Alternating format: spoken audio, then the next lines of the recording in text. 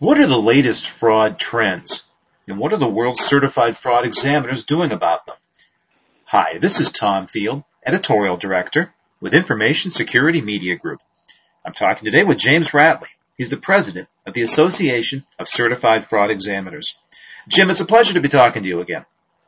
Well, it's good to talk to you, Tom. Jim, we spoke earlier this year in the summer. What have been the top issues you've paid the most attention to since we first spoke? Well, since we talked, I've traveled internationally pretty extensively, and from people that I talk to all over the world, it seems the major problem that everybody is encountering is bribery and corruption, especially these international companies that are dealing with U.S. companies. And they're very concerned about that and the latest techniques to detect it and prevent it as well. Jim, given your global travels, what do you see as today's top fraud threats? And how do they differ by global regions, if in fact they do differ? Well, we still face the same threats that we did 10 years ago. And they're just more pervasive now because of the internet and the electronic age, if you still call it that. It's, Ponzi schemes, for instance. Back when we started the association, if you had a Ponzi scheme that was in the millions of dollars, it was huge. Now it's all too common to have one that's in the billions of dollars. Investment frauds, the baby boomers are reaching retirement age now. And so many of them have just been devastated by a variety of different types of investment frauds. And also the internet has allowed us to become more international, more businesses to become international. And the bribery and corruption that is oftentimes associated with that. And because of the electronic age, we oftentimes don't have the documentation that a lot of us old heads are used to dealing with. And also the international countries that I travel with, they don't have the open records laws that we have in the United States. So oftentimes when you have a bribery type situation, it's very hard to do the background and to do the fraud examination on it because the documentation is many times not there. And if it is, it's in an electronic format that can many times be difficult to get a hold of.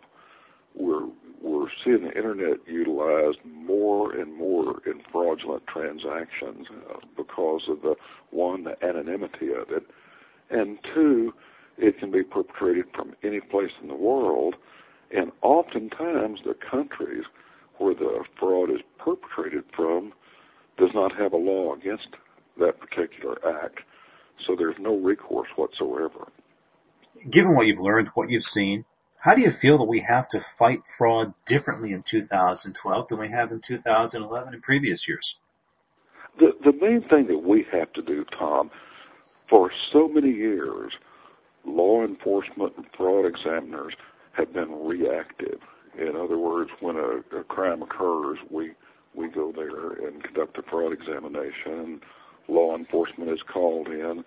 What we have got to do is we've got to turn the corner here and be proactive. We've got to work on the prevention of fraud. We've got to set up the controls that will help us detect it much earlier. For many years, fraud was oftentimes, matter of fact, the majority of the time, fraud was ignored. A corporation, a financial institution would find someone that was involved in fraudulent activity, and they would either terminate them, or many times they didn't even terminate them. They would transfer them to a different location and just write it off. Today, fraud has gotten to the monumental cost, and it's no longer possible to just ignore it. So we've got to be more proactive on the prevention and the detection side, as opposed to being completely reactive whenever we're told that there is a fraud. One of the things that the electronic age has done, first, it has made it much easier for some people to steal. But what is oftentimes ignored is it has helped us. It's easier to implement internal controls. You can have real-time monitoring. We've just got to familiarize ourselves with this technology and utilize it to provide us the information that we need that will help us, one, prevent the fraud, and two, respond to it much, much earlier than what we have in the past. We talked about the evolution of fraud and the trends. How does the fraud examiner's role continue to evolve? You know, the fraud examiner's role has first become much, much more essential and important to businesses throughout the world, because back in 1988, when the Association of Certified Fraud Examiners was first founded, there was not a term fraud examiner. The two words existed, but they were never used together. And the early fraud examiners played a minimal role in the business culture. Today, the 2011 report to the nations for the Association of Certified Fraud Examiners shows that businesses are losing approximately 5% of their gross revenue to fraud. The role of the fraud examiner is monumental in today's businesses, because if you can add 5% to your bottom line, that's massive and major in today's economy. So their role has become much more essential to American businesses and to businesses throughout the world since the economy has declined, and it will continue to grow as we move forward in 2012 and beyond, because executives have seen how cost-effective it can be to have a well-trained fraud response team and a fraud prevention program. And one of the mistakes that business has made early on in the association's life, they felt like anybody could do a fraud examination. They would oftentimes call an auditor or accountant in, or even a security official that they had, and assign them the responsibility of a fraud examination. This is a specific profession. You have to have training to do it. You have to know what you're doing. It's a crime like no other crime. There was not a gun involved. There was not a knife. It was, in many cases, a ballpoint pen or a computer. So their role has become much more essential in the American business community. As you look around the different marketplaces you visit, the different sectors you interact with, where do you see the best career opportunities for fraud examiners in the coming year? The career opportunities are endless. We have a job board here, and people are begging for fraud examiners, for well-trained fraud examiners. And the one thing about fraud that it's important to realize, it has invaded, if you call it that, every industry in the world. I get calls on a regular basis from religious organizations that people have stolen money from. There is nobody that is immune from fraud. So every industry has a need for well-trained fraud examiners. So, and it will continue to be that way. Fraud will be with us throughout all of our lifetimes. So there are a number of opportunities there, and we see two types of people that want to get into the profession. One, the college student that would like to move into that fraud examination field when they graduate. But what is probably more common is the person that wants to make a mid-career life change, and they want to move from their career into the fraud examination field. And this is very open, too. We've got some information on our webpage for people that want to do that. But the future is very bright for the fraud examiner. Jim, what do you see as the most critical skills for these people getting into the field now?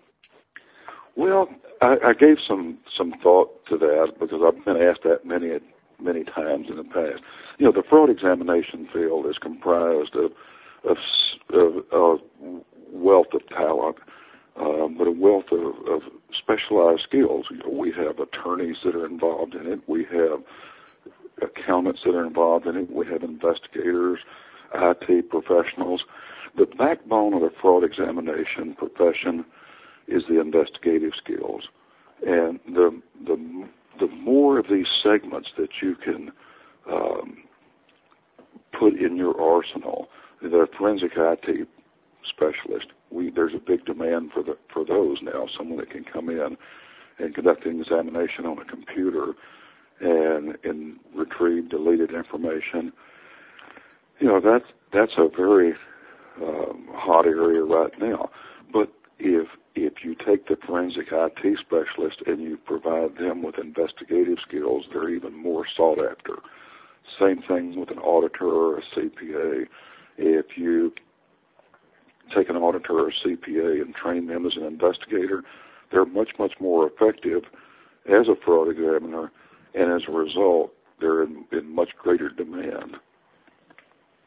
Final question for you, Jim. You talked about people that are starting their careers or in some cases restarting their careers as fraud examiners now. If you could boil it down for these individuals, what advice would you give to them about their careers as fraud examiners? When I first started in the investigative field, Tom, I had a supervisor of mine tell me that I was worthless until I had 5 years of experience. And I took great offense to that, and I didn't understand what he was saying until I had 5 years of experience. For the people that are coming out of college right now, plan on starting at the bottom. Work for that experience. Find a job where you can get as much experience as possible within the first 5 years, because that's the formative days there. Find a law enforcement job, a job where you work one fraud case after another. And one of the things that after the 5 years, it's important that you continue to sharpen those skills and to hone those skills and to keep up with the latest technology that's out there, the latest. The investigative profession has evolved over my career. The interview techniques are much more effective now, or much better. You've got to continue to seek the education that is necessary to keep you at the top of the pile. But there's a wealth of opportunities to the diligent person, and if in Texas here we have a saying, if you're not the lead mule, the view never changes. So I would suggest that you work hard to be the lead mule. Terrific, good, Jim. As always, your insight is sharp and on point. So thank you so much for your time and your thoughts tonight. Thank you, Tom. It's a pleasure to talk to you. We've been talking about fraud trends for 2012. I've been talking with James Ratley, President of the Association of Certified Fraud Examiners. For Information Security Media Group, I'm Tom Field. Thank you very much.